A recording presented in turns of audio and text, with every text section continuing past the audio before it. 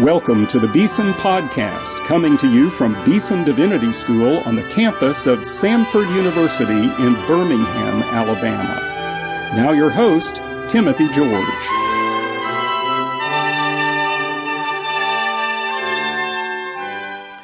Welcome to today's Beeson Podcast. Well, I have the privilege today of speaking to one of my very favorite people. His name is Collin Hansen.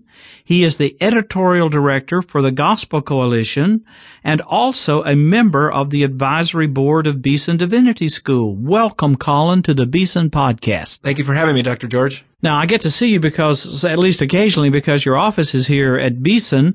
But I first met you when you worked for Christianity Today. And I would come to the offices there. You had an office there. You were an associate editor of CT. Tell us a little bit about how you got from CT to the Gospel Coalition. So at Christianity Today, I started as the copy editor and then moved on to being associate editor in charge of news, but also dabbled in politics and theology. And theology often came across your work and depended on that and benefited from that as I had back from when I was in college. Continuing on. So I had intended to become a pastor, so I enrolled at Trinity Evangelical Divinity School north of Chicago and did that for 3 years, but the Lord decided that He wanted to send me on a different path, and one of my professors there was Don Carson, a New Testament scholar, and he had just years earlier started a ministry called the Gospel Coalition with Tim Keller, and I'd been interested in this organization from its beginning, basically. I had covered it in 2007, their first meeting in Chicago, and I was really captivated both by the confessional vision, this kind of broadly reformed biblical perspective to be able to seek renewal within the evangelical church, but then also I was captivated by this concept of theological vision, this idea that it's one thing to believe, but another thing to put those beliefs into practice. And so much of what we see going wrong is this disconnect between belief and practice. And so I was really excited about that vision. And when Dr. Carson had invited me to join as the editorial director to oversee all of our different editorial initiatives, it seemed clear the Lord was leading me toward that opportunity. Now, another one of your teachers at Trinity was my good friend John Woodbridge, and you and John have written a book together. Tell us just a little bit about that book. Yeah, so Dr. Woodbridge is actually somebody you put me in contact with when I was discerning whether to go to seminary and what to do, and he became a great mentor and a friend. Dr. Woodbridge is one of those people that I think when someday we have opportunity to reflect on his life on earth, so many of us will think that he was our best friend, and we'll see hundreds of other people who felt the same way. He was instrumental in guiding me at Trinity in my writing in particular, to write to build up and to edify the church. And he had always wanted to write something on revival, this idea that we'd lost in the evangelical church for whatever reason, maybe through kind of even some of our naturalistic assumptions.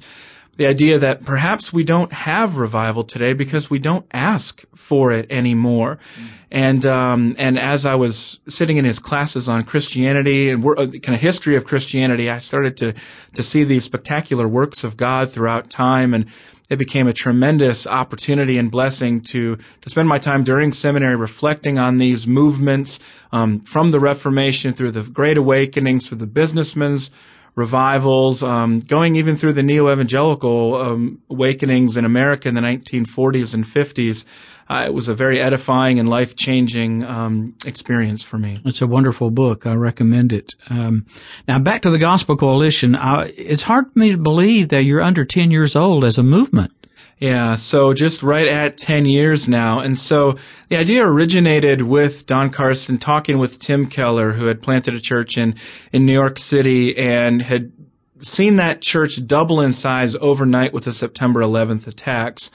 Carson and Keller had been meeting and getting to know each other and recognizing a need to call evangelicals back to keep the gospel at the center of everything we do, to make it our one and only priority, which seems obvious in some ways, but we've seen how the evangelical movement veers off in many different directions, in political directions, and veers off into political identities, and veers off in theological directions, and doesn't resemble much of that movement that emerged after World War II with people like Henry and Conser and Ockenga and Graham.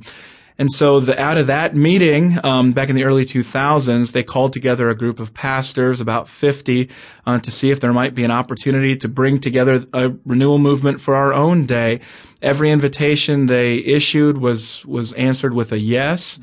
And they first gathered back in 2005. The foundation documents would come the next year. I referred to those earlier, our confessional statement and theological vision. Then the first event was in 2007, 500 people up at Trinity. And then our first national event for the whole public was 2009.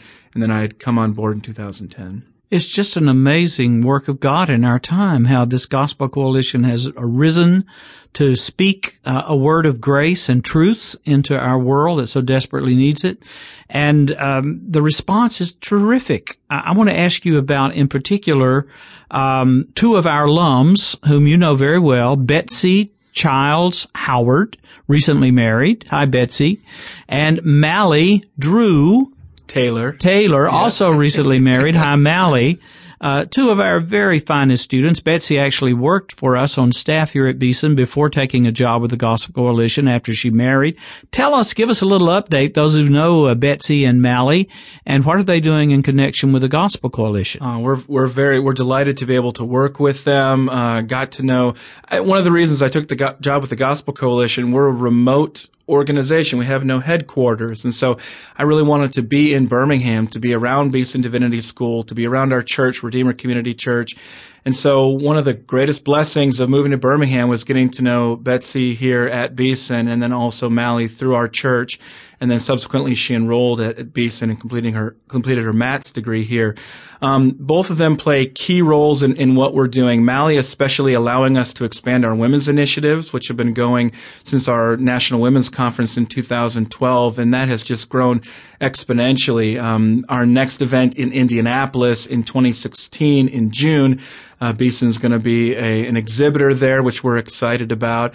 So Mally's coordinating those women's initiatives and allowing us to branch out into regional training workshops for women to teach the Bible. That's really the distinctive characteristic of our women's initiatives, teaching women to teach other women the Scriptures. Mm-hmm. And we just see an absolute hunger for that. Betsy is doing wonderful things for us. She's spearheading our efforts to turn New City Catechism, which is 52 questions and answers that Keller had developed based on Heidelberg and Westminster mostly, but updating it for today to help parents to guide their kids through that. Betsy will be leading that into print publication, where it's only been digital. And she also, as she did for many years for Beeson, she's heading up our podcasts. Mm-hmm. So she's helped us branch out with new things like TGC Word of the Week, which is a sermon each week to encourage and to challenge, and that's sponsored by Beeson Divinity School, for which we're very thankful. Thank you so much. And this National Women's Conference that you mentioned is going to be in Indianapolis, June 16 through 18, 2016. And I don't guess men can come, can they? No, we actually have more women than men attending our national conferences, which is interesting. Our national conference is open to anybody. But the women's conference is my favorite event that we do. Just to see the hunger for women to know God's Word and to teach it to others in evangelism and discipleship in whatever relationships, whether they're in the workplace or in the church or with their children or just with one another in discipleship relationships.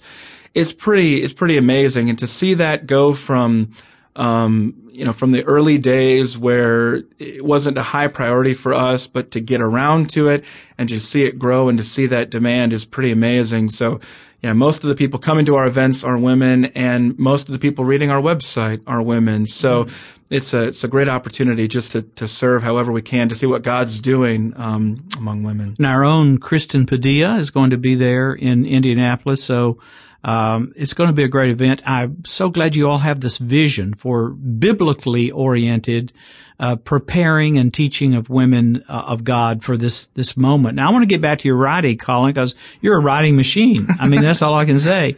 You do about a book a month. Your most recent book is called Blind Spots: Becoming Courageous, Compassionate, and Commissioned as a Church. It's by Crossway. Tell us a little bit about Blind Spots. So Blind Spots, I think, has a lot to do with this concept with my work with you at Christianity Today, my seeing your leadership here at Beeson Divinity School, and then also seeing Beeson alumni work out that vision at my own local congregation, Redeemer Community Church in Avondale and Birmingham. I started to notice that when you see ministries and institutions that represent the fullness of Christ in his courage, in his compassion, and in his great commission to make other disciples, it offers such a strong contrast to what we see elsewhere in the world, where different Christians seem to be strong in one area and end up fighting with Christians who are strong in the other areas. And so you have some people who are great at, well, just, they're really strong to stand for biblical truth, but they're not particularly nice about it, and they're not particularly evangelistic. They don't take a lot of... It seems a contradiction in terms, but I know what you're saying is true. Yeah, so they like the Jesus who overturns the tables, but they don't like the Jesus who weeps over Jerusalem the same way. So you also see church Christians who are commissioned, they want to do anything possible to be able to reach people for Christ, which is an absolutely wonderful goal, and we see the key dimensions to contextualization in especially the Apostle Paul's ministry. The problem is, though, in our own day with commissioned Christians, sometimes it looks like a syncretism or a compromise with the world. You lose what's distinctive about the gospel, and it devolves into therapeutic forms that are more accommodated to our age than to scriptures. The way I put that is a social gospel that's all social and no gospel. Yeah, that's a good way of putting it. And absolutely. That's indeed been a plague on the church. But what you're calling for is not a syncretism, but a symbiosis of these three things: courage, compassion, and the Great Commission. Yeah, I think about Jesus' ministry at the cross, and, was it his courage that took him there? And of course it was at some level to imagine what he endured physically and otherwise from the Romans, from the Jewish leaders. And, but then was it his compassion? Well, of course, his great love, for God so loved the world that he sent his son, Jesus. And that's what he was doing this out of love. At the same time, he was fulfilling that very commission that the Father had given him. And so it's disappointing to see how we separate these different dynamics. I think about the Beatitudes, and it seems like we all like one or two or three of the Beatitudes, but we don't like all of them. So the meekness people don't tend to be the blessed are you when you're persecuted or reviled for my name. And so I'm wondering, but when you see leaders and places like Beeson where you bring them all together, it stands out. And in my own ministry at the Gospel Coalition, I'm blessed to work with a number of those leaders. One of them is Tim Keller. And I think that explains to a lot of people why he stands out in our day and age. He's the church as a church planter. He's practically unparalleled in expanding other church plants around the world through Redeemer City to City. So there's the commission side. His first book was on deacons, and then on Ministries of Mercy, and their Hope for New York ministry is doing amazing work, and then in the name of Jesus for compassion, and then also as a confessional Presbyterian standing for biblical truth in a difficult place like Manhattan, he certainly is a courageous preacher as well. So the book is not just a critique of churches, but also hopefully a positive explanation for why certain leaders reach different audiences that are often fighting among themselves. Since we're talking about Tim Keller, I want to tell you one of the most remarkable sermons I have ever heard by Tim Keller was the Sunday after 9/11. Yeah. His text was John 11, Jesus wept. And there in a city that was absolutely shattered and distraught, as our whole country was, and much of the world, by that atrocious, amazing event of evil, he was able to take a gospel text and speak into the lives of people in a way that was both truthful to who Jesus Christ was, what sin is and what it can do, and also healing that comes from the tears of Jesus and the wounds of Jesus on the cross. It's a remarkable sermon. I think it's available from Redeemer, but I'd encourage everybody to listen to it. One of the great sermons I've heard in my life. Yeah, I'm blessed to work with him. It's a great privilege when you can work alongside and for people whose work has benefited you so much personally. I think of those different books that I have on my shelf, and it's a great honor to have. He wrote the foreword for Blind Spots, which was an honor to be able to extend that ministry of what I've seen of him to help other people to understand it and to emulate it themselves. And I'm excited that next year on Election Day, Tim is going to be coming to Birmingham for our Faith and Work series here at Beeson Divinity School. So we look forward to welcoming him back to Birmingham. Blind Spots is the name of this newest book by Collin Hansen, Becoming Courageous, Compassionate, and a Commissioned Church. It's published by Crossway. It's not a long book, but it's a deep book, and it's a very interesting book to read, and I recommend it to you. Now, I've got to ask you, we're almost out of time, but the first book I think you wrote, certainly the book maybe for which you're still best known, was published in 2008, also by Crossway, and it was entitled Young, Restless, and Reformed. Those three words have almost become a moniker for a mood, an era, an epoch. What was it that you put your finger on back then in 2008? The new Calvinism, the new Reformed movement, whatever you want to call it, young, restless, reformed. I suppose the young, or not the people in 2008 were young, are beginning to get sort of middle-aged now. Like myself. Like you. But tell us about this movement, kind of what drew your attention to it, and where is it today? So many years later? Yeah, so the book followed 2 years after the cover story on Christianity Today. So next year will be 10 years since that original article. I spent a lot of time thinking about it since then and seeing how things have changed. The major changes have been, at once, this movement is more mainstream than it was back then. There were some people at the time who doubted whether I was describing something real happening at all, but at the same time, it's gone through a lot of growth pains. That's one thing when you're dealing with young ministers, is they don't necessarily have the true proven track record of moral integrity and faithfulness over the course of time.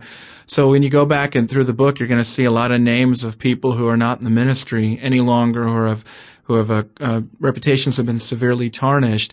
But I think overall the encouraging dimension is that in our era, when everything is made to be about us, the individual, the sovereign self, and our search for expressive individualism, this biblical doctrine, this doctrine of the providence of God and the supremacy of God in all things, busts open those categories and opens the believer's heart and mind and spirit to a God who is good in all that he does, including his work of salvation, and who calls us to something bigger than ourselves, calls us to a cause that is greater than whatever our individual wants and pursuits might be.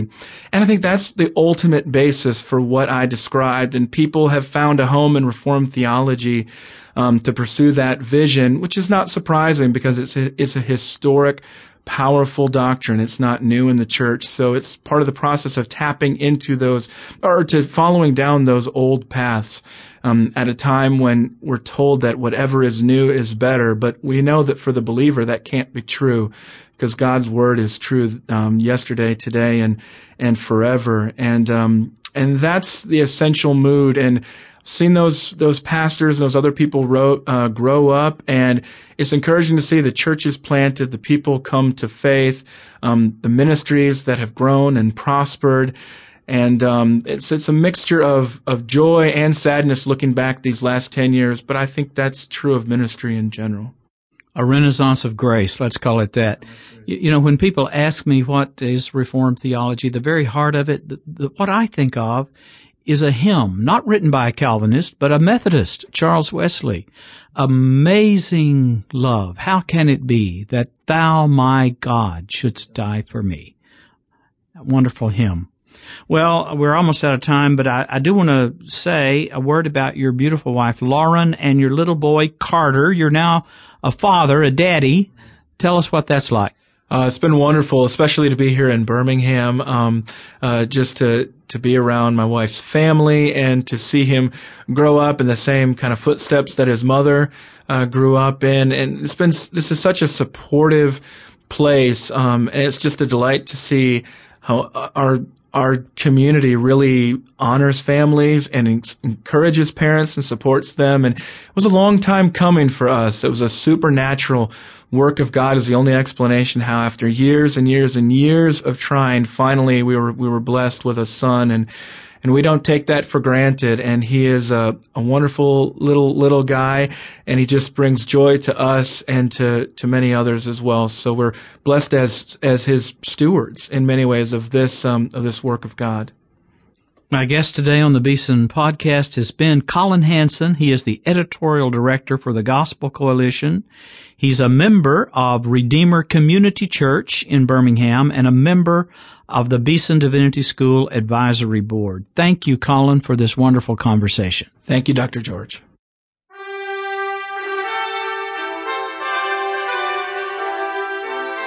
You've been listening to the Beeson Podcast with host Timothy George. You can subscribe to the Beeson Podcast at our website, beesondivinity.com.